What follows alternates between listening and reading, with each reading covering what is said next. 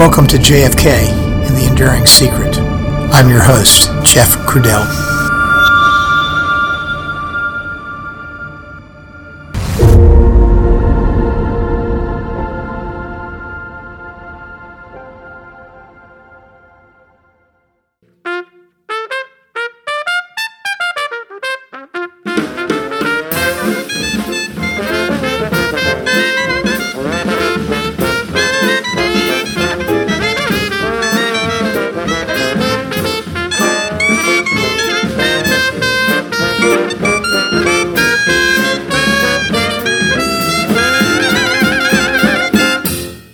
Hello, everyone, and welcome back to the podcast.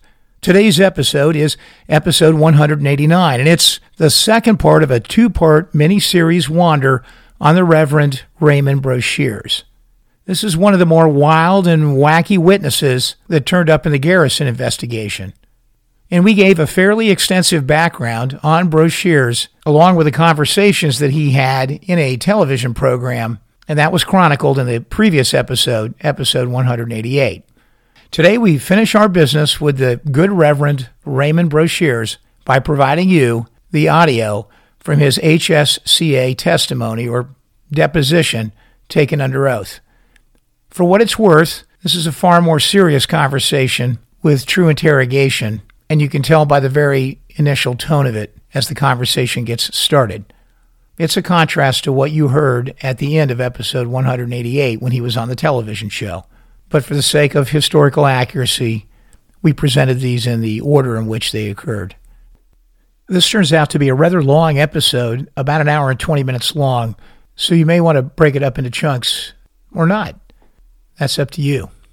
And I guess you could say it's a bonus episode, but as I say about all of these episodes, I hope you'll stick with it because I think it's worth listening to. So, without further ado, let's listen to episode 189 of JFK, The Enduring Secret.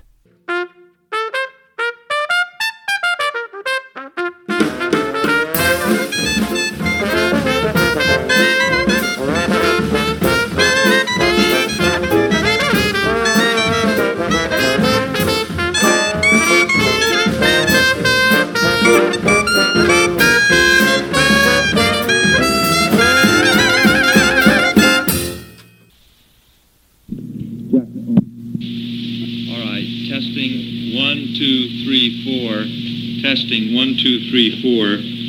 Today is May 18th, 1977. Wednesday. It is now 8:45 in the evening. We are at the home of Mr. Raymond Broshears. Mr. Broshears, would you spell your last name, please? Broshears. Now, Mr. Broshears, I have explained to you that what I have in my hand here is a tape recorder. Is that right? Unfortunately, yes. And are you giving your consent voluntarily that our conversation be tape recorded in order to ensure an accurate depiction of what your recollection is? A qualified yes. And the qualification is that we have promised you to make an exact duplicate of this recording so that you will have a copy and the House Committee will have a copy. Is that correct? And the other qualification is that I can only say that I'm... Can you speak louder, please? The only thing I can say is I'm answering these to the best of my memory. And those words I've reported to you earlier were very bad years. You are trying to answer this to the best of your memory, and you are agreeing to have the conversation tape recorded. Is that correct? Yes. All right. Now, right now, I'm going to turn it off and play it back to make sure that we've taken this down. All right? All right. We have checked the recorder, and it is working. Present also in the room is investigator Jack Moriarty. No one else is present at this time. Now, Mr. Broshears, we have had only an actual few minutes to talk to you about any of the matters involving your knowledge of David Ferrie, and then I suggested to you that instead of taking notes, in order to make sure that we understood what you were saying, and we took it down correctly. We terminated the conversation, and now we're going to begin it again with the tape recorder on. That's right, isn't it? Yeah. Okay. Yeah. So let's start now, if we can, to the best of your memory, with David Ferrie, when you first met him. Take your time and think out. I know you're going back in time. As I said to Mr. Moriarty earlier, it could have been a combination of late 61, early 62. Then again in 63, and then again in 65. Now, the first time that you met David Ferrie, where did that occur? Do you recall? Downtown in the French Quarter. In what city? New Orleans.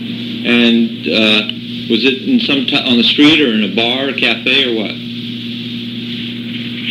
It seemed to me I'd met him really on the street. For the first time? Yeah. Well, how did you become acquainted with him? Then later in the bar. You met him in a bar? Yeah. Was that a... Well, I don't drink. See, I want to make that point perfectly clear. I don't drink or smoke or do any of those things. All right, was that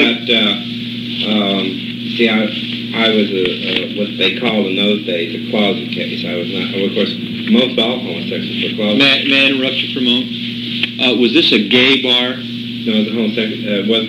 in those days, they didn't have homosexual bars, but it's where a lot of homosexuals... Not a lot. A few went to because I guess the owners were very liberal or whatever. Are you a homosexual? I'm an overt and sometimes practicing homosexual. And you were a homosexual back in 1961? I don't believe I was, but I felt drawn to them, but I don't believe I was. All right. Now I want to show you a picture. This comes from a magazine called Cover Up, or a book called Cover Up. It's page 92. And I ask you if the picture at the top left is David Ferrie. No. Is this David Ferrie? Yes, it that is. I'm pointing to? All right. That's just so that we know. It's kind of an exaggeration, though. Well, it's not a good photo, but you do recognize it as being David Ferrie. Yeah, essentially because he had the problem, the skin problem. Okay. Remember, we have to speak up. It certainly didn't affect his. And this is another on page 93, the upper right-hand corner. That is David Ferrie. Yeah. Okay. Now, how did your relationship with David Ferrie commence? So it was in this bar where some homosexuals were, and how did your acquaintance strike up? Well, I was there. I was the vehement anti-communist crusader, and I was an evangelist. You were an evangelist? Back in those days. You have to speak up now. I was an evangelist, and I had been passing out a great deal of anti-communist literature, and in New Orleans, Christian literature, and pointing out, it's just what you'd call, I can't even remember exactly what it said, but it was from the American Christian Crusade against communism, and from, Reverend Billy James Hargis's group. You've heard of him? Yes, I have. Huh? Yeah, well, it's just that his literature was the best there was to use in those days. And also we had some from some other groups, but that was the predominant one. And I believe I passed it to him on the street, and he was intrigued. He says, I'd like to talk to you. And I said, I don't drink. So we went inside this bar. Yeah, but later I learned... May I interrupt you? We're going to try and make a copy of this tape recording for you. Yeah. So the louder you speak, the better your copy will be. I know it's difficult. You speak rather rapidly. If you could slow it just a little, it would help. I don't want you to interfere with your explanation, but... Well, as I'm pretty much sure, but the date, time, that I'm not sure, but I'm positive that is how I met him, was when I was passing out this literature, from the American Christian Crusade against communism. Did he express any opinions to you about his feelings about communists at that time? Oh, yes, very much so. What did he tell you? Well, he just thought I was doing a very good job, and, he congratulated me, thought it was, wonderful. And I told him, the others who wore during the work, and I told him of the gentleman from Narbonne, Missouri, and others who had a great concern about the communist tide in America. Let me ask you this. Could you tell when you were talking with David Ferrie at that time that he was a homosexual? He looked strange, needless to say, but no, because I wasn't that conscious of it in those days. No. You later found out that he was, in fact, a homosexual? Yes. All right. Now, in that initial conversation that you had with Ferrie, were there any discussions about Cuba at all, or Castro? Well, that in that particular era was quite the topic of conversation, because Mr. Kennedy had just been in office a short while, and relations in Cuba were getting worse and worse and worse, and there was a great deal of activity in New Orleans and in southern Louisiana. May I interrupt you for a moment? The time that you met Mr. Ferrie, was that before the so-called Bay of Pigs invasion, or was it after? That's what I'm not too clear on. I don't recall. See, these things, at that time, they were very important to me. But after something happened to me later on, I tried to blank all that out and, start a whole new life for myself, which I have done successfully here in California. I'm not sure. In fact, I would be interested in knowing that myself. If it was before, or after the Bay of Pigs. But I know this, that he was extremely angry that the government was supporting, in essence, and I felt so too, that the government... Oh, wait, he was angry about what? Well, Kennedy was selling out the country to the communists. Was this what Ferrie told you originally? Yes. In what way was he selling it out to the communists? Well, the things that he was saying to the media and to the people of America were not exactly true. He was talking a hard line against Russia, but yet the fact still, and Cuba, but the fact remains that they were still there, and he was doing nothing about it. Our forces at Guantanamo, he said he would be defended.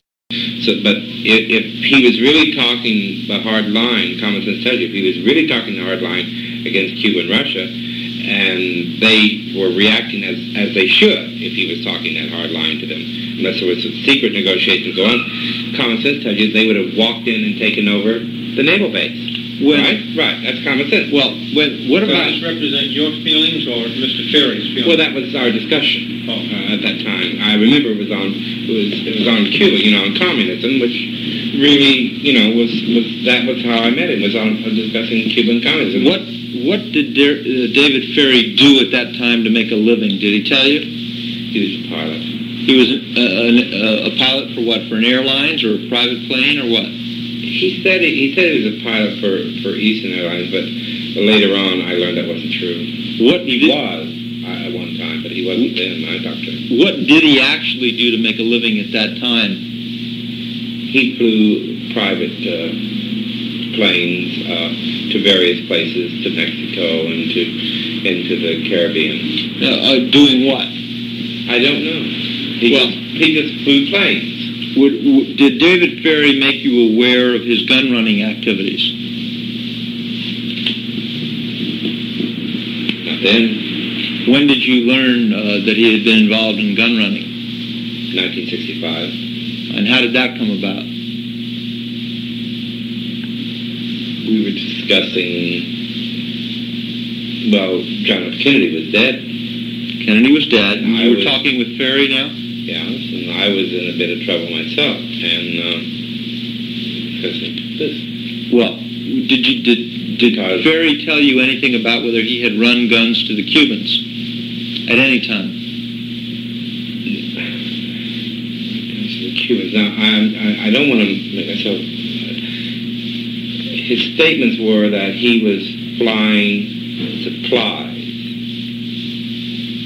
and ammunition. To who? The supplies two reports that were going to pre-Cuba. But he never said that he was flying to Cuba. Let me ask you, are you talking about flights that were taking place in 1965 or earlier? This is earlier, much earlier. Before Castro took over or after? After. So he was flying then supplies to anti-Castro forces? Yes, as I understand it, yes. Okay. Now, let's go back again. That was in 60. By the way, where did the conversation in 1965 take place? That I know for sure took place at his home, but I'm not sure. I'm sure it was on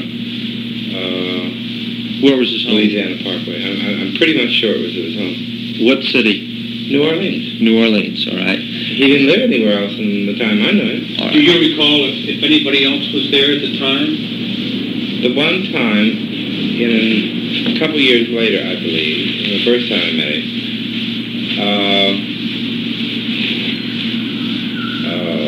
this is shortly before I got in more messes. There was a man came to the door, very sexy looking man, looking back now. Nice looking young man, but extremely nervous. I remember that. And David got extremely upset, said, you shouldn't come here, you have no business here. And, you're not supposed to come around here. And that's all I heard. I mean, that's all I could audibly hear, but they were having harsh words and sending him away. But that man later on, when I eventually saw the picture, that man had to be. It could not be anyone else but Lee Harvey Oswald. All right, now, let me interrupt you for a second again. The photos very closely. All right, Raymond, let me interrupt you for a second. Did David Ferrie introduce you to Oswald when Oswald came to Ferrie's house? No, I don't believe he did. Was that the... Because I remember he said, this is none of your business there. Was this the first time that you had ever seen Lee Harvey Oswald? To my recollection, best of my recollection. Approximately how long was Lee Harvey Oswald in David Ferrie's house and under your observation? Oh, God, it couldn't have been not more than 10 minutes, not less than 3. How close were you to Lee Harvey Oswald at that time? Not at all. No, I don't mean that way. I mean, how physically? Could you reach out and touch him with your arm? How far away were you? Oh, I was going to say, hey, we're getting off. How far away were you? You can point to a place in the living room. It was about like, he was at the door, just inside the door, and I was across the room on the couch. I guess that was about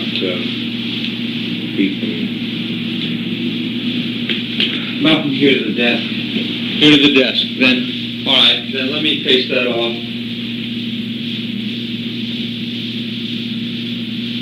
About here? About where I am now? Yeah, that's about it. Anywhere between 15 and 18 feet. Yeah, I can recognize you. 15, 16 feet. Yeah. Yeah. All right. I can recognize about the you. length of an automobile.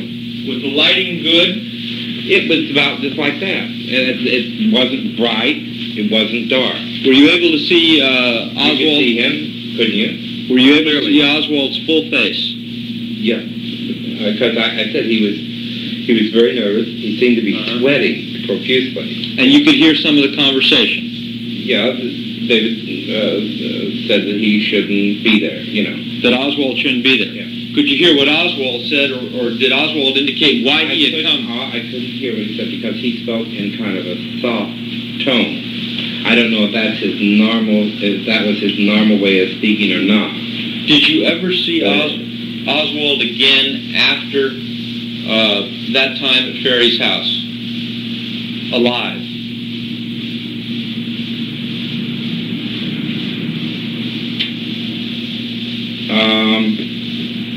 Later, and this is the one identification I'm not 1,000,000% positive of, okay?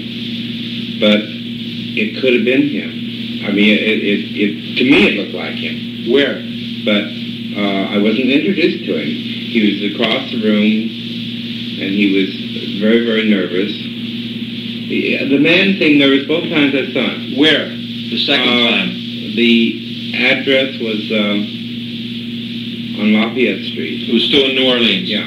Whose house was it? It was one house. It was the office of Mr. Bannister and Mr. Ward. They were in... Guy Bannister? Yeah. And what was the other name? Mr. Ward. Ward, W-A-R-D? Yeah. I didn't see him.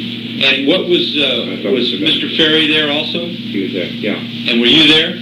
I just had gone with David Ferrie to pick up a packet of, well, what was money for something he had done, a trip he had flown, he said, and to pick up some anti-communist literature. Now, who was Oswald talking to when you saw him at Guy Bannister's? Wasn't talking to anyone. When David came into the room, he got quiet. Let me ask you this question, if I may. We took a cab there. All right, Raymond? Yeah.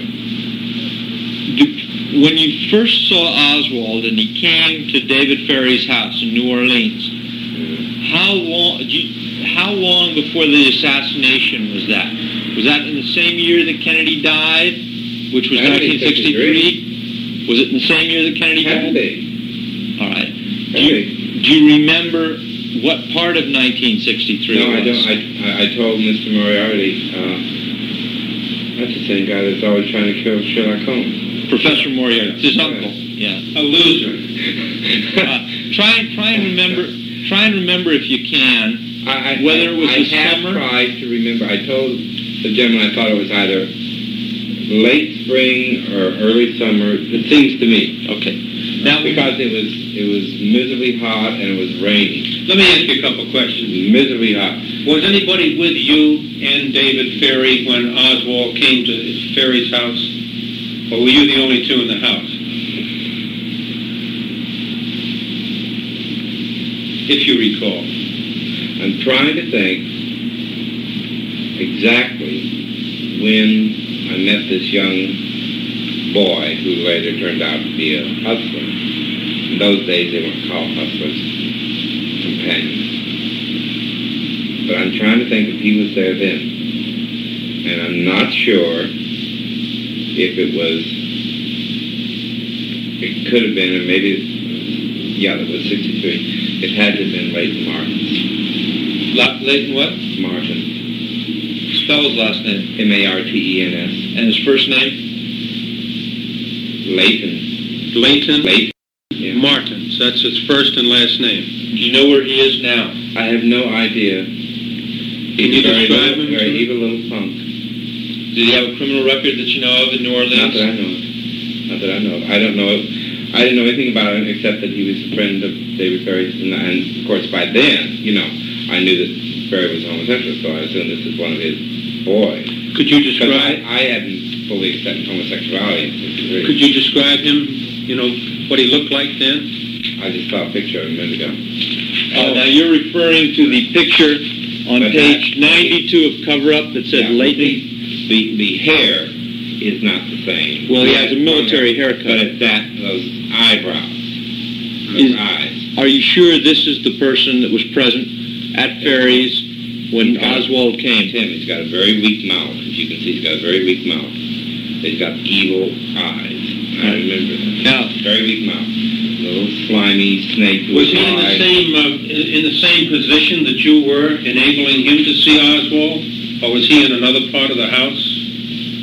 I said I'm not sure, but I'm not sure. What did? But I saw him there. Let me ask you one more thing. Was Oswald by himself when he came to the house? No, there was someone out in the car. Someone drove him there. What kind of a car? I don't recall, sir. But there was somebody in an automobile. There was a car. Man or woman? I don't know, sir. Did they wait for him and did he drive away? Like he approached the house, did he leave the same way? I didn't see, but I heard a car door slam. Knock on the door later, and then Louder, please. No, he left in a car. He left in a car. What did David Ferrie say to you after Oswald left? It's none of my business. Did he mention the man's name? Huh? He just said a screwed up, mixed up guy that he had dealings with, and he didn't like him. You know, he said he screwed up. So did he say his name? He just no, he didn't. No, he wait a minute. I can't recall. It seems to me that he did, but the name was not Lee Harvey Oswald. It seems it was something else, but I'm not sure. See, that's why I'm positive of the face. I am positive of the face. But, well, let me ask. But the thing that he said later on was that he's gotten himself into something more than he can handle. You know, he's going to get himself hurt. Were you living at David Ferrie's house at this time? No, I wasn't. I was just a visitor. I never actually lived there. That's been a misconception by some people. When I say, well, did you visit your friend, you know, and I was there, in and out, you know. And I stayed there 2 nights. Now, that doesn't make me live there. Well, yes, technically, legally, that does. Well, like an overnight guest. Yeah. Did you visit him for a while? You were friends, right? Acquaintances. Did you become a friends? Political basis. You had something in common. Yes, it was a political friendship. Did you religious political friendship, because he turned me on to something else, because I didn't like the Pentecostal church, and he turned me on to the Orthodox Old Catholic Church. Did you ever engage in an intimate relationship with David Ferrie at a later time? I declined to comment. Okay, that's fine. Any time that it gets, you know, I'm asking is just to clarify the record. Please feel free to say that, okay? I decline to comment. That's fine. Felony. Well, all right. I don't know what the law is in New Orleans. I'll take it for granted. It's a felony, sir. Okay. All right. Let me go on to another area. 10 to 25 years. You'd better take another area. Take another area. We don't have 10 to 25 years at the present, so. In New Orleans, you do. In Louisiana, you do. All right. This committee doesn't. Oh, the committee. No, we got a little over Now, a year. with David Ferrie, let me ask you this. Do you remember where you were on the day that President Kennedy was assassinated? I really, really don't. You don't remember learning of the death? I don't. And that bothers me. And it bothers me because there have been some very evil people bothering me over the years, trying to place me in Dallas. And I have never been in Dallas except to pass through on a bus. That I know of. Now, that I can remember. But I know I was not there. I believe I was either in Kansas City or St. Louis. Now, it had to be one of the 2 places when he died. Now, at a later time, did David Ferrie relate to you? At a later time, did David Ferrie? I'm looking at this book called Cover Up, which was written by one of the critics of the Warren Report. That's just a couple of pages. This is just a couple of pages of the book. Is my name in there? Yes, it is. Right, yeah. Now, I would never gave an interview to anybody. Well, sometimes that's why we have a tape recorder. I never gave any interview to anybody. That's why we have a tape recorder on. Would you wait a second? We have a tape recorder on so that you know what's being said. Now, what I want to ask you is, did David Ferrie, to the best of your recollection, ever tell you that he had left New Orleans and gone somewhere on the day of the assassination?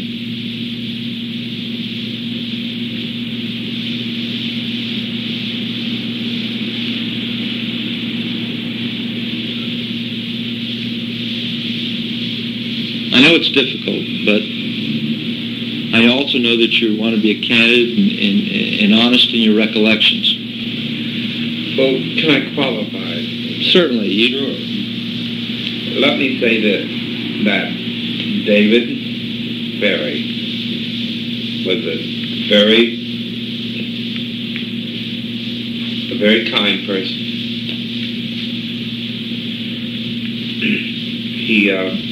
He saved my life. I can't tell you what I mean by that, but he actually physically saved my life. he was a very kind person. He was a very generous person. And anything that he was involved with, he did it not out of a sense of negativity. He did it out of a sense of pure goodness. Patriotism, maybe? It goes beyond that. It goes beyond that. And I can give you my word on that as a minister and as a humanitarian. I can give you my word on that. That he was a good person. And anything that he got involved in, that he did because it was right in his heart. And I know that he weighed the pros and the cons. And what he felt he was doing for the good of the country. And he wasn't some radical person. He really wasn't. I found him to be a very rational person. He could sit and he would analyze things out, and lay it out for you. But he did tell me that he went to Galveston, Texas. Did he go to Galveston first, or did he go to Houston first? I'm not that sure. Houston was involved in it. He went to Galveston to fly a plane. That's all I know for absolute sure. He to fly a plane to Cape Town, South Africa. I'm sure it was Cape Town, then later Pretoria. He was going to fly a plane from Galveston to Cape Town and then to Victoria? A route through the Americas. Why did David Ferrie tell you that he was going to, or what did David Ferrie? No, he didn't say he was going to, sir. Oh, he did. You're Tell the story. No, sir. You're saying that. I'm sorry. You tell me. He said that he was supposed to fly. All right. And he never did. I'm asking you now, what did David Ferrie tell you was the reason that he was going to go there and fly this plane? No. You're making it sound like, and I don't like what you're saying. No, I want you to say your words. Wait a minute. Please. You're making it sound like he told me this in 63, and he told me this in 65. It's in the past tense. Okay. That's right. See? I understood that it was in 65 he was telling you this. Yeah, but it's in the past tense, not? Okay. No. In 1965... It was after the fact, not before the fact. Please, my God, you're going to get me in trouble. No. I'm glad you clarified that. I thought you were You're getting me in trouble. No.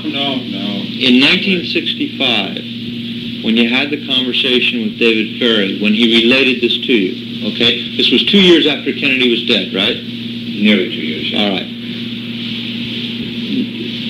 In 1965, did Ferrie relate to you what this flying of the plane was all about, that he had planned to do, or was going to do?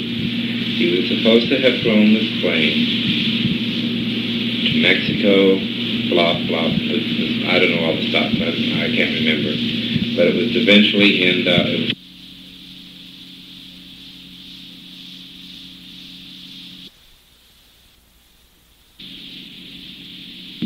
All right, Mr. Broshears, I've just turned the tape over.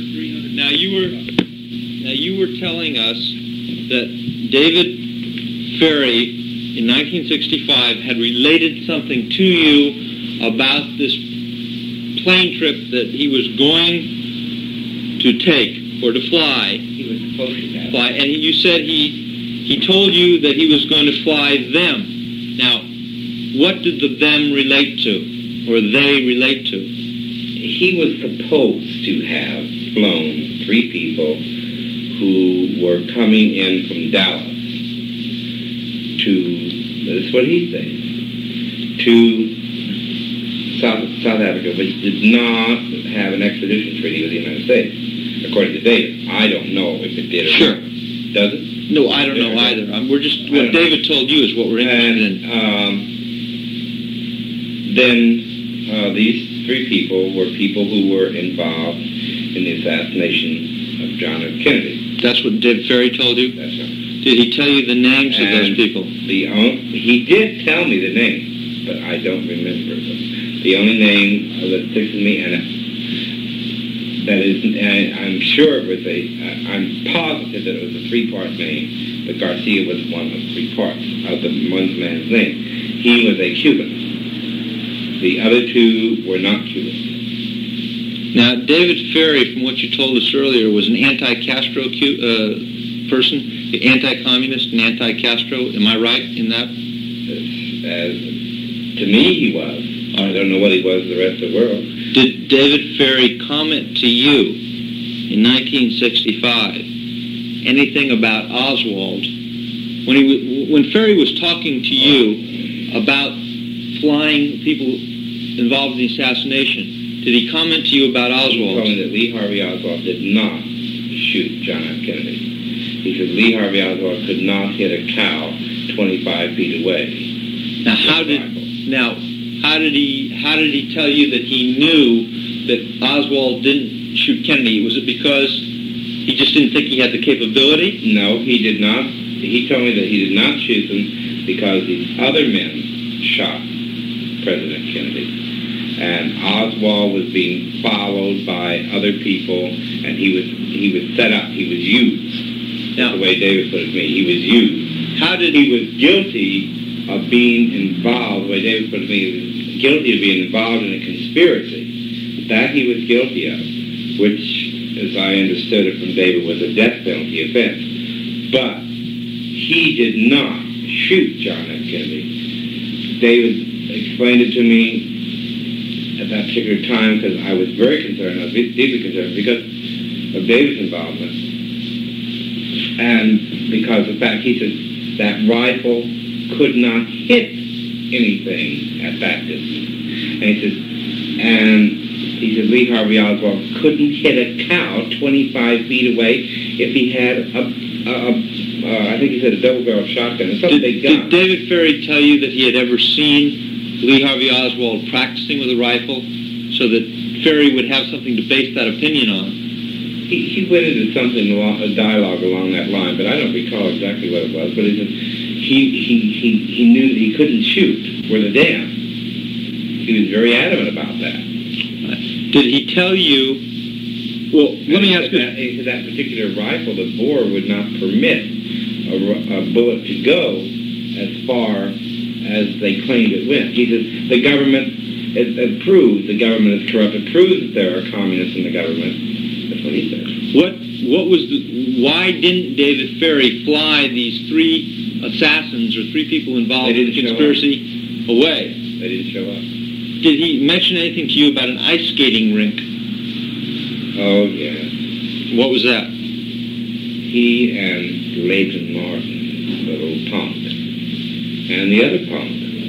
I'm going to show you a picture here now on page 92 of Cover Up at the bottom and ask you if you recognize that man. I just seen his picture in a magazine. I don't know. Oh, you don't know him? I've never met him in person. He looks familiar, but I don't believe I've met him. The picture I have, but I'm not positive I have. The picture I showed you that you don't recognize is Al Bobeuf, Beaubeouf.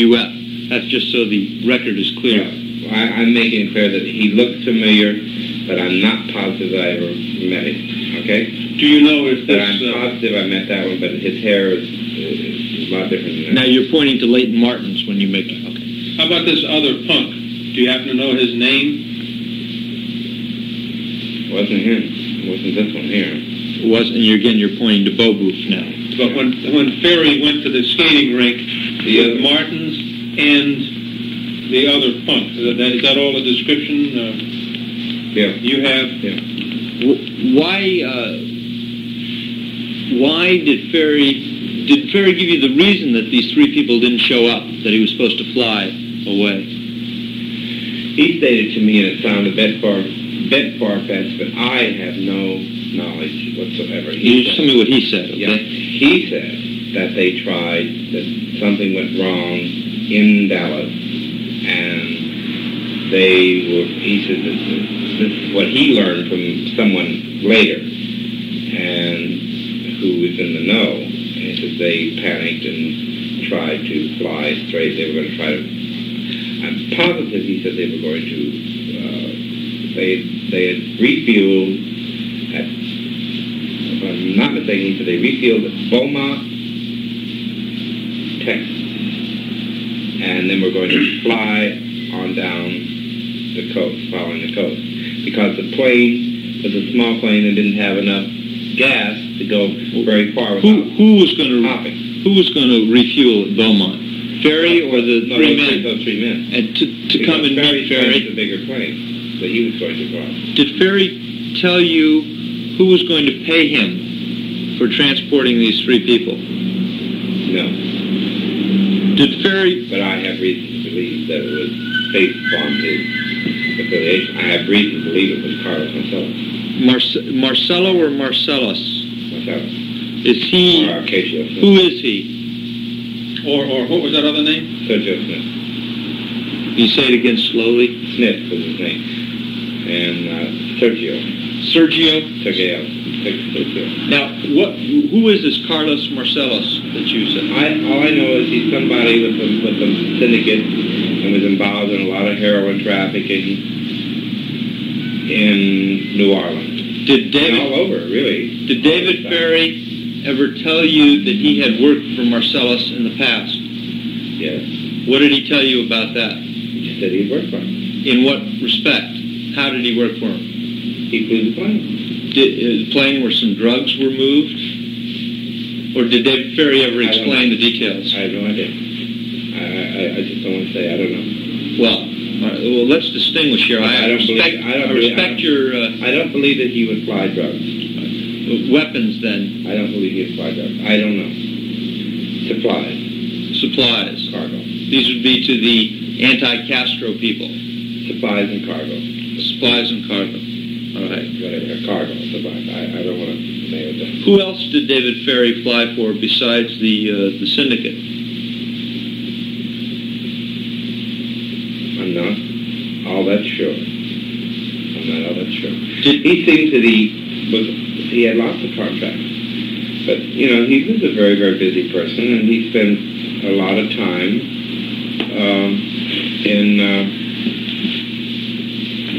he went to Hammond, Louisiana a lot. What's there? I don't know. What did Hammond, Louisiana. You mean he flew there a lot? He went there. I don't know if he flew. Oh. He walked. Did Ferrie tell you, what did Ferrie say to you that leads you to the conclusion that organized crime, or Marcellus, was involved in the Kennedy assassination?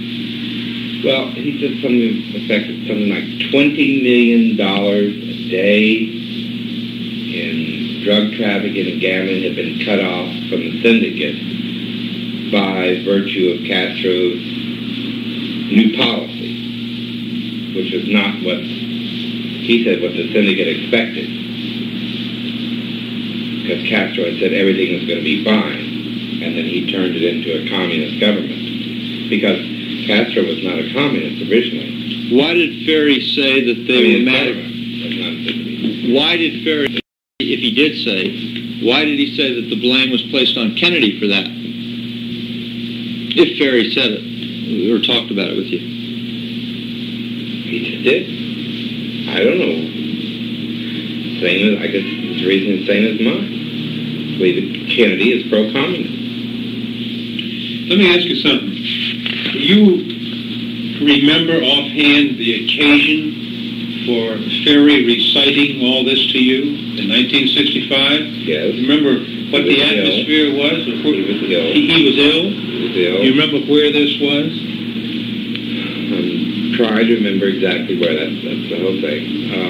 I had met him downtown in a restaurant. Is this in New Orleans? New Orleans, yes. And he was depressed, extremely depressed. Was he by himself? Yes, he was. And were you by yourself? I don't believe I was by myself. I think I had a young man with me. But if it was, I don't know who the hell it was. Dime a dozen.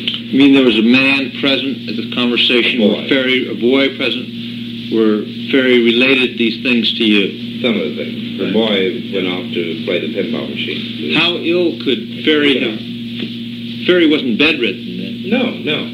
But he had been ill with fever. He was very nervous. He felt that he was being harassed by 3 different elements.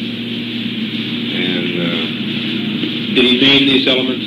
yes, he did. And one of them was a man. He said one of them was one of the people, and I don't know exactly how you pronounce the name. I can't remember, but it was a Spanish-sounding name. Someone he had worked for in the past. He'd flown things for, and they wanted to shut him up. He said they wanted to kill him. He says, and then on the other hand, over here the district attorney wants to kill me, and then over here the FBI wants to kill me. Now, when you said the district attorney, who was he referring to? Yeah. Who was he referring to? Was it Garrison? I would assume. How about the FBI? Did he put any names with that?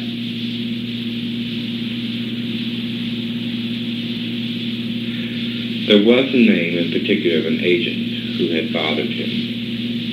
There was a name that I don't recall. See, at that time, you got to remember, none of this was important. Yeah, really that important. You know? Keep a diary by any chance? No, thank God I don't. I did at that time. But what happened? I got rid of everything. When I came to California, this was going to be a whole new life for me. I got rid of everything. How did you get rid of it? I destroyed it completely in the furnace in my grandmother's in her basement. You burned your diary? I burned everything. Are you sure? I'm positive. Do you think that young boy might have kept a diary? Yeah, I don't believe that. He's just a little hustler. What do you say, hustler? You mean he was out to make some money for people that wanted his affection? Yeah, he's about 18, 19 years old. At that time? Yeah. At that time, had you determined that you were homosexual? In 65? I was still very much in the closet. He was a student minister, is the way I put it. All right. The way I introduced him. Now, were you ever interviewed by anybody from the Warren Commission? When I say that, I mean FBI and Secret Service or anything? No. Have you ever been interviewed by anybody? About what? Any of this matter here? All right. Now, somebody tried to bother me. You know, this is in 1965, and they tried to bother me real bad because of my association with David. And who was somebody? I don't know. I mean, very obvious. And so I got scared, and I wanted to get out of New Orleans. But then I got involved with some people who wanted to do some other things to another president. And I didn't know it at the time, and so I made some very stupid things, and I wrote some stupid things, and I did some stupid things, and I got carted off. What do you mean, carted off? Just for observation, but that was it.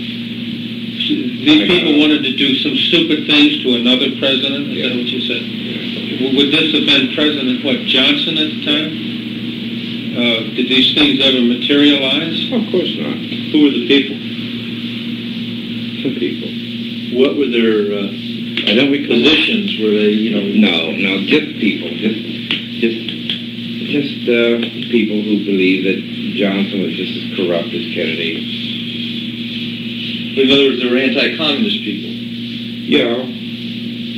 Oil interests or no, military people. or just individuals. My God, don't make it. Yeah, no. Just like you meet a bunch of people, at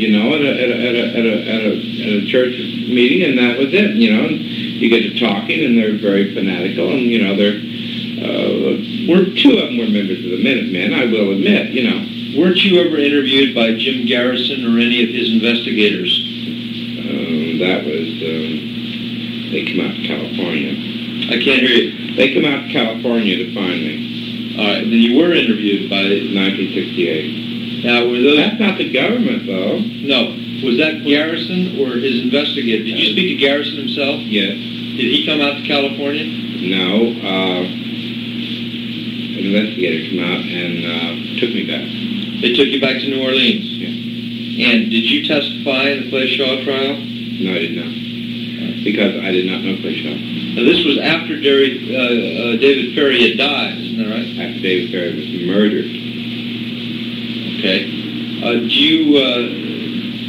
Did you give written statements to Jim Garrison's investigators, or a taped statement? If you recall. I don't recall.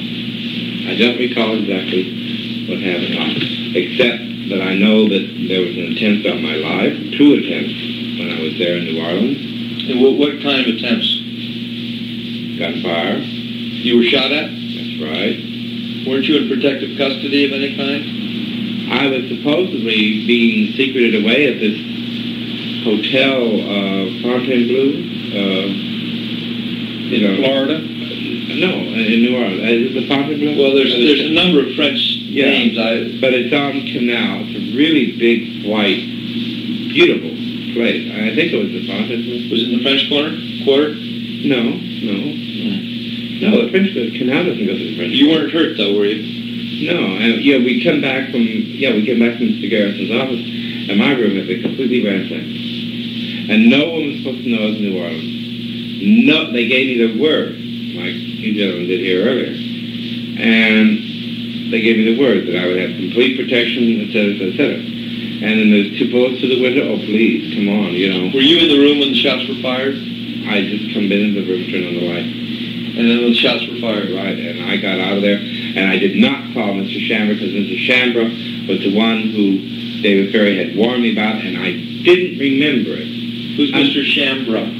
Lou Chambra, he was an assistant district attorney. And I didn't remember that David had warned me about him. Now, he was working for the Central Intelligence Agency. And I got my ass out of that hotel. I got everything. I went down to a payphone, and I got a hold of Mr. Alcock at his home. And I told him what happened, and he said, whatever you do, don't let Chambra or Garrison know. And he hid me. And he kept me hidden in 2 different places and got me out of New Orleans safely. Who was this that did you? Alcock.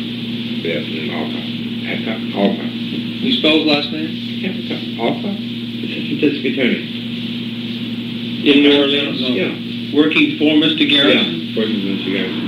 But he told me himself that Chambra was a dishonest person, and Chambra was, was not working for the best interest of Mr. Garrison, but he says no one in the office could tell Garrison that, because Chambra kept leading him on all these trails. And he says the investigation is completely out of whack now. He says it's been out of whack ever since Ferrie was killed. And he used the word killed, too. Do you know what Ferrie told Garrison that may have led up to Ferrie's being killed?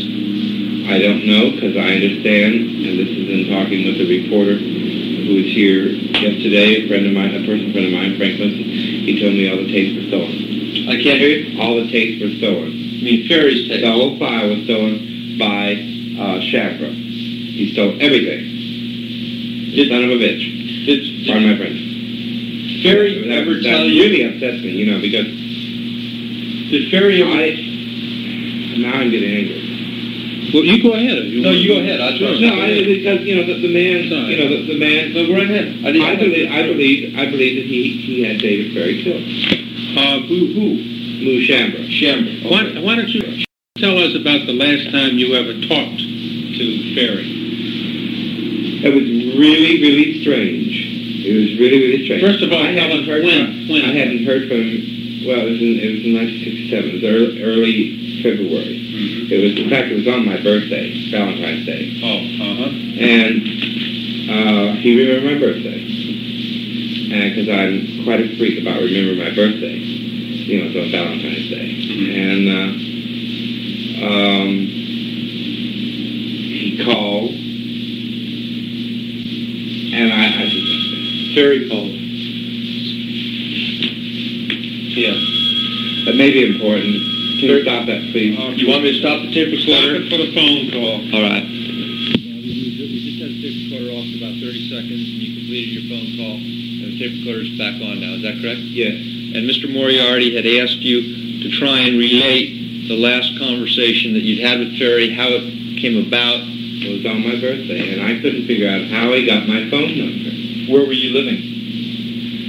It seems to me that I was living on Eddy Street. And what state? What city? San Francisco. Okay. I've been here since I know for sure the spring of '66. So this was about a year later? Yeah. About? A little, no, 65, 67. A year and a half, I guess. Okay. Yeah, a year and a half.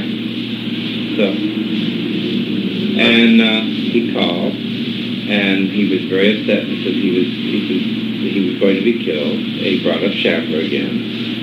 He mentioned Chamber's name? Again. Why did he mention Chamber's name? He says he's messing over me. He says, I think he's working for the Central Intelligence Agency.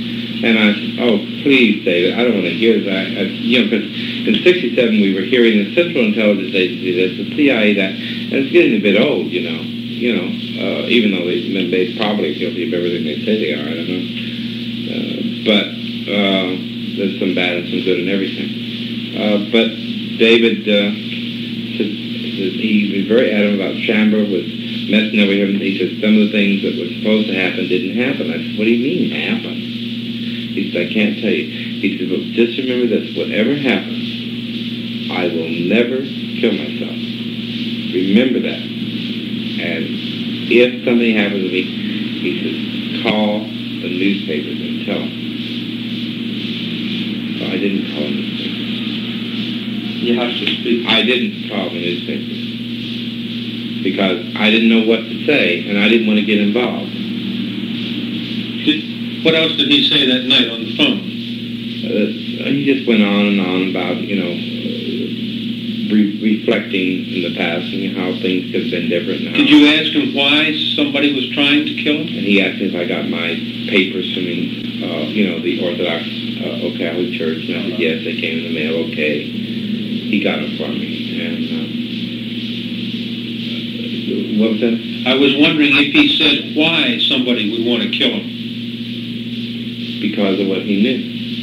Did he tell you what he said? But he said to me, he says, I will be more valuable dead to certain people than I will be alive. And who is certain people? I don't know. Oh. Did Ferrie ever tell you how many different people shot at Kennedy? If there was more than one or not? Yes, he told me that he told me, he was very specific about it. We're going, now you're leaving 1967, let's clarify, we're going back to 1965. Okay. He said back then that the shots came from the Grassy Knoll. And then, of course, I read these things in the paper, the Grassy Knoll. I've never been to Dallas. Like I said, it made me go through in a bus. I don't know what the Grassy Knoll is. And did he tell you how many different people, did he tell you if there was more than one person shooting at Kennedy? He said that before. There were 3 people. No, well, did he say there were 3 people involved, but did he specifically tell you that 3 different people were doing the shooting, as opposed to one doing the shooting and the other 2 helping in some way? No. Or he didn't explain? No, sir. He didn't explain? No. Did he tell you what part Oswald played in it? I said that earlier, sir. You're being a prosecuting attorney again. He said that Oswald was the dupe, decoy. Did he say what part Ruby played in it? No, sir. He didn't say. Did you ever have any conversation with him about Ruby at all? The only thing we discussed was how the Dallas police allowed Ruby to murder Lee Harvey Oswald. That really upset him. What did he say about that? That's why he thought his life wasn't worth a plug nickel. Well, it was set up, he said. What was the purpose? He said there were members of the Dallas Police Department involved. But that's a bit far-fetched. But then, I saw a thing on TV one time where it kind of showed the crowd kind of partying. Well, why did they do that?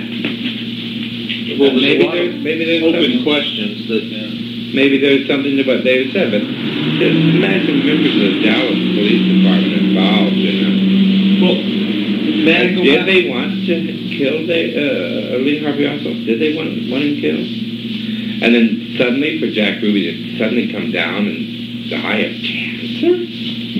May I ask you this? So quickly? How was Oswald... David knew a lot about cancer. Mm-hmm. And he said that was injected.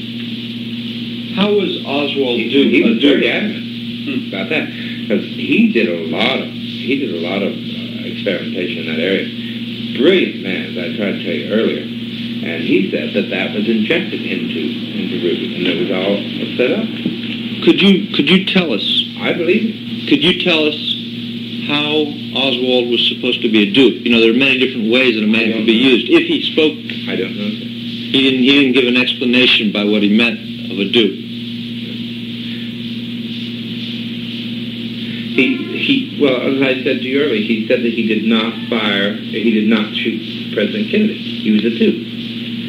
So I didn't take the question because I knew in my own mind what he meant. That dupe meant he was a decoy. And this goes back to the earlier thing that he was in over his head, what things he didn't know what he was doing. But he didn't actually say he was a decoy, but the manner in which he just explained it to you, he gave you that impression. There was no doubt. There was no doubt. If there had been any doubt in my mind, I would have had a few thousand things to say. Let me ask you this: when you talked to Mr. Garrison or his investigator, did you recite all this information to him? No. You didn't? No, I did not. Could I ask you why not?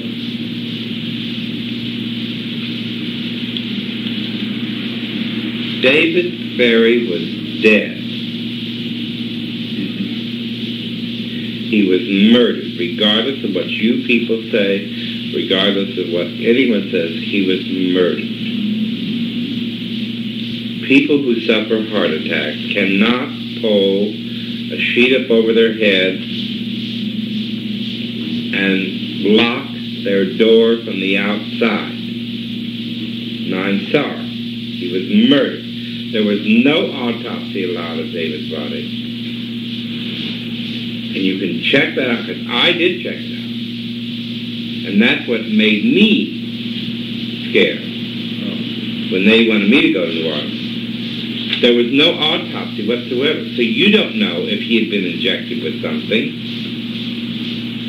And I think it's... Is the gist of what you're saying that because of your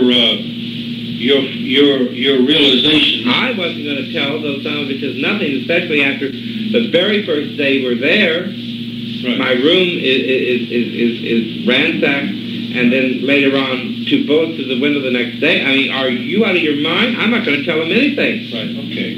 Let me ask you this. Had you ever received any kind of a letter, any kind of a written letter from David Ferrie? Oh, back in the early 60s, yeah. Do you recall anything about it? I mean, no, it's just, you know... Written in longhand or typewritten, or... When you come to New Orleans, it was typewritten. Poorly typewritten? Poorly typed. Poorly typed. You come to New Orleans, you know. Poorly typewritten. I never got anything. I don't think I ever saw his handwriting. I don't think I ever saw that, except for... Do you know if he was left-handed or right-handed? If you recall, you know. For instance, how would I recall? If chances are, if he wore a wristwatch, he had rings. You know, sometimes you can figure out. For instance, I'm right-handed because you can see I've got my watch on my left wrist. Shook hands with his right hand. Know that for sure. I think everybody does. Yeah. No, I know some people. No, I don't. As a rule, I got my left. And my right hand's always had my briefcase in it. So it's occupied, though. No, my right hand always carries a briefcase, so I always shake hands with my left.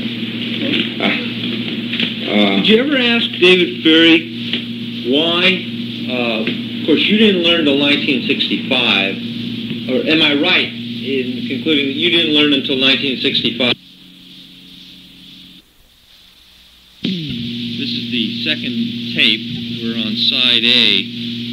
We're continuing with the conversation, Mr. Moriarty, Mr. Broshears, and myself. Now, I think that when the other tape shut off, I was in the process of asking you whether or not Ferrie had ever told you in 1965, well, I know where I was. I was saying that was the first time that you learned that Ferrie was involved some way in the assassination, even like helping get away. Was the first time you learned that in 1965? Yes. You didn't have any idea before that? No, I didn't have any idea of it at all. Okay. Until he told me. Now, did then later, I think it was 66 or 67, it started coming out about the Garrison. Wasn't it 67? 66? I'm not sure. Well, did Ferrie... Garrison had been questioning, though, already in 65. In fact, I think he questioned in 63. Assassination, in fact. Did Ferrie explain to you... I understand correctly. I don't recall that. Yeah, I think he did. I think he questioned almost after the assassination. Did Ferrie explain to you in 1965 when you had your conversation why he, that is Ferrie, didn't come out in front of the Warren Commission and tell them what the real truth was, as long as he felt that Oswald was a dupe?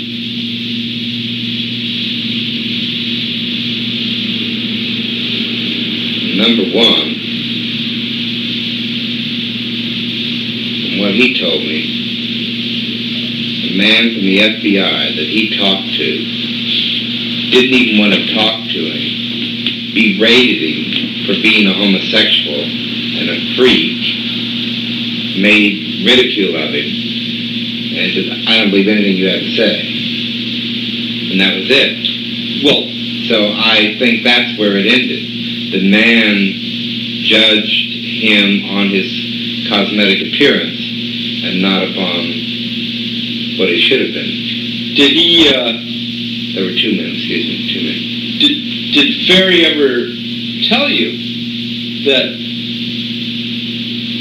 he himself could have been prosecuted, that he realized that he could have been prosecuted as part of a conspiracy? Yes, he did make that very, very clear to me. And what was his position about that? He was going to kill himself. He said he'd kill himself? Yeah.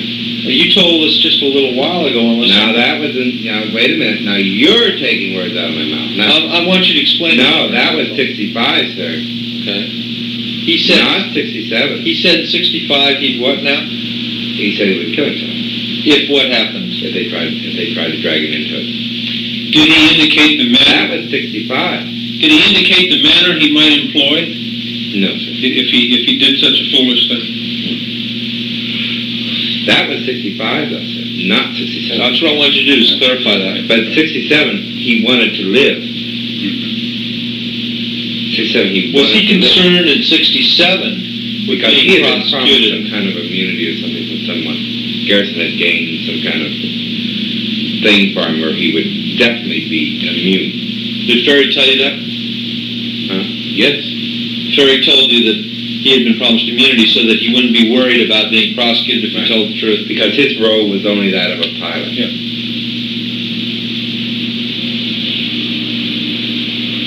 That was in 67. 65, he was concerned. Was Ferrie ever, to your knowledge, involved in New Orleans with any of the anti-Castro groups? I can't say. Outside of his connection with us, and with myself, and with the people who I had connection with, from the Minutemen, let's say Minutemen, Democrats. You have to speak a little louder. From the Minutemen out of Norfolk, Missouri, Bob DeFue's group. Did Ferrie make comments? And, Fred Schwartz's group. That's all I know. Did Ferrie make comments to you about the CIA's involvement with the anti-Castro groups? No, nothing. Not that I can recall for sure. Lots that we talk about. Remember, our times together were not that often, and when we talked, we crowded a lot of things a little bit at a time. But mainly we transacted the businesses we had to transact, and that's it. Do you think, would you say that you were a close personal friend of Ferrie's? No, I said that earlier. All right. Now, the reason I ask that is, if Ferrie confided in you in 1965 the truth about what happened with Kennedy and Ferrie's part in it. That was when he was ill, yeah. All right. Who else might he have confided that to at that time? Perhaps someone he was even closer to than you.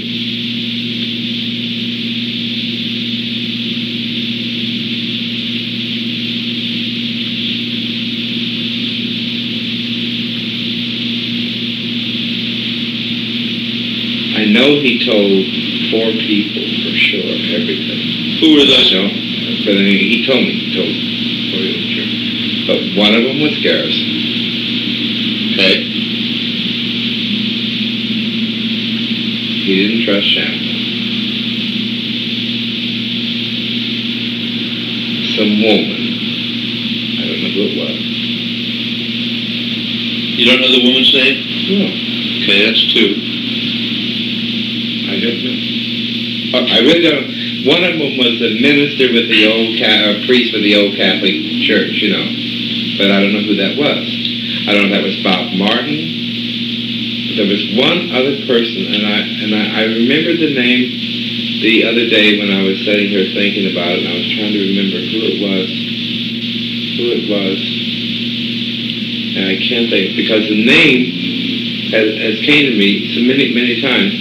And it seems to me he's been in the news in one of the in a thing I read of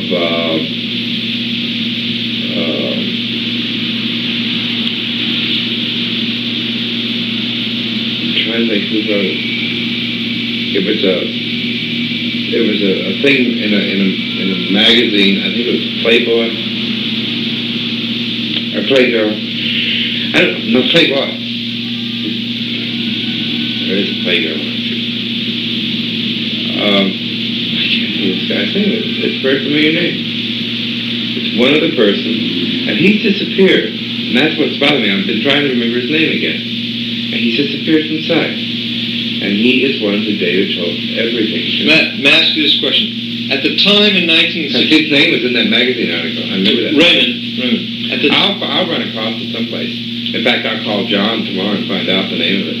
Raymond, in 1960... Because it's a very familiar name with the case. Raymond, in 1965, when Ferrie related this to you, did he tell you whether or not he had already told it to Garrison? No, I don't think he had told everything to Garrison. No, because he didn't have immunity. That's right. And Garrison didn't promise him immunity until sometime in 1966. So you learned about it in that conversation then before Garrison did? Yes. Now, did you ever have a subsequent or a later conversation with Ferrie about the same subject matter? We discussed it off and on several times during my brief stay there before I left. Did he ever vacillate? In other words, tell you, give you more details or change in any way? Or did he remain pretty strong on what you related? It was basically the same story, but he became more unsure of himself, in my opinion, each time he related it, because I really believe he was frightened, because when he said he realized that he was really in deep. I'm trying to think of the name of this guy who told Garrison so damn much that got David in most of his trouble. I can't remember his name. God, if I can remember his name. Did you ever write it down or read it someplace? I read it. Yeah, I read it. What kind of magazine we're talking about? Maybe we can help. Yeah, it was from one of Mark Lane's books. One of Mark Lane's books. All right. And I've only read one. No, I read 2. I read A Rush to Judgment and A Citizen's Dissent. I just like that man intensely. Who, Mark Lane? Yeah. But it's in one of those 2 novels. Mark Lane's not looking for the truth either. He's only looking to sell books. And I can give you my word on that. The terrible, evil things he said about David Ferrie. What did he say about Ferrie that wasn't true? Practically everything. He's a degenerate, a pervert, an opportunist, a greedy, money-hungry person. He didn't put that in his books. That's what he said to me. That's why I knew right there. This man was a very, very bad man. And I'm sorry that any of America has believed anything he's had to say, because I don't think much of anything he said is true. Because I don't find his books that interesting, and if I don't, if I start reading something, I think I read about 4 pages of Rush to Judgment,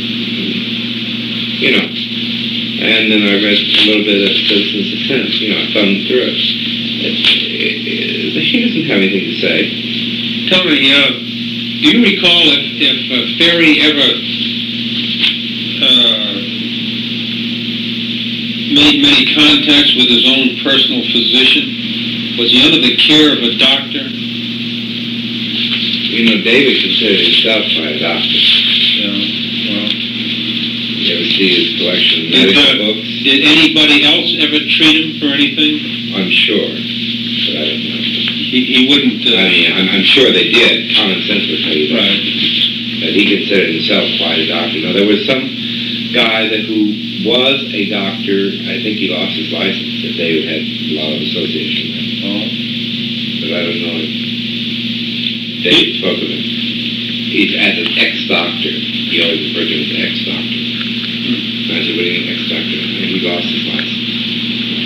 Down in New Orleans? Yeah.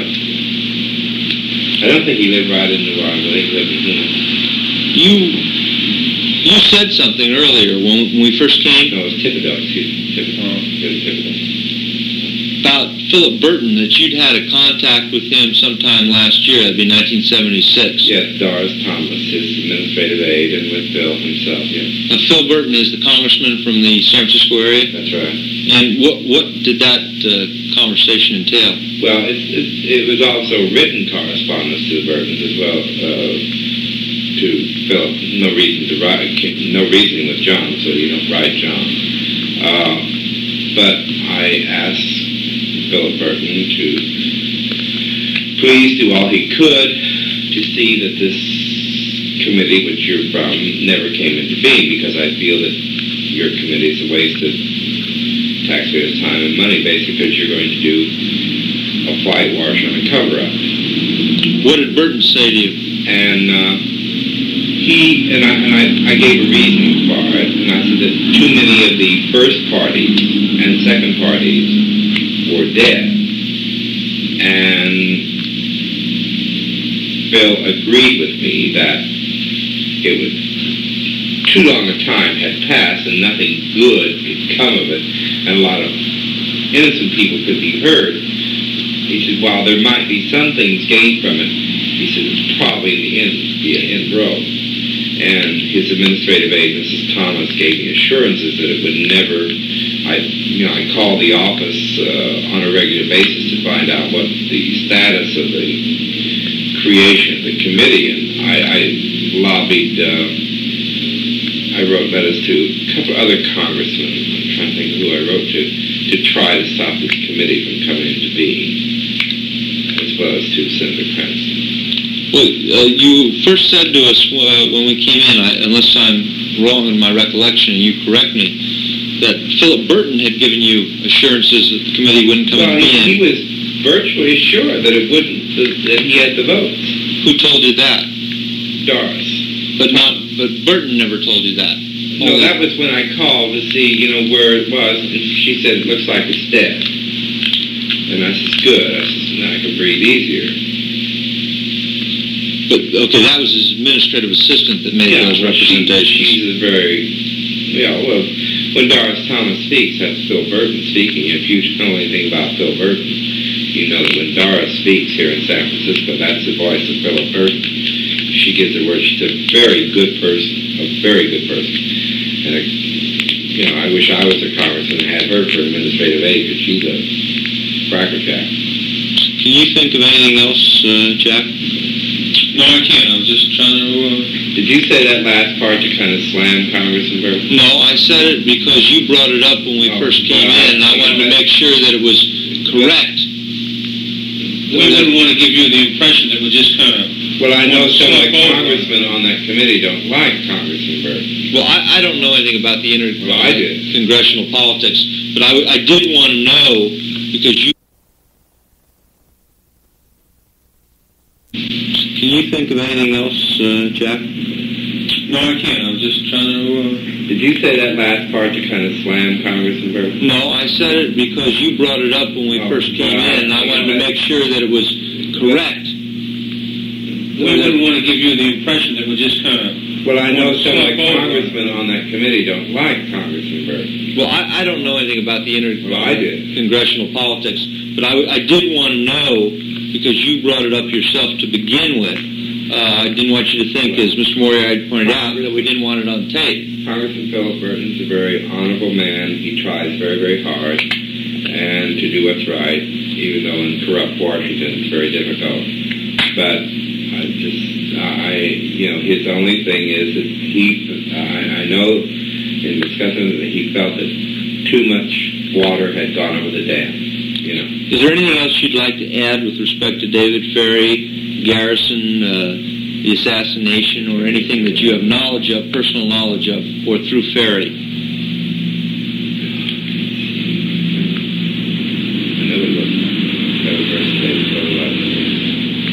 Well, if there's nothing else, I just want to make sure that you have an opportunity to explore your memory and to record that which you remembered. We'll stipulate that when you can think of this one other name. 5'8".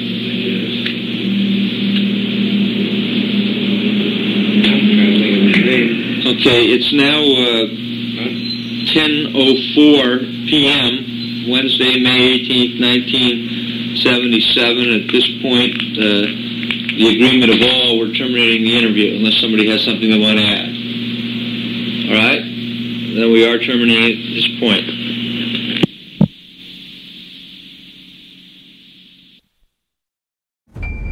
Thank you for listening to episode 189 of JFK, The Enduring Secret.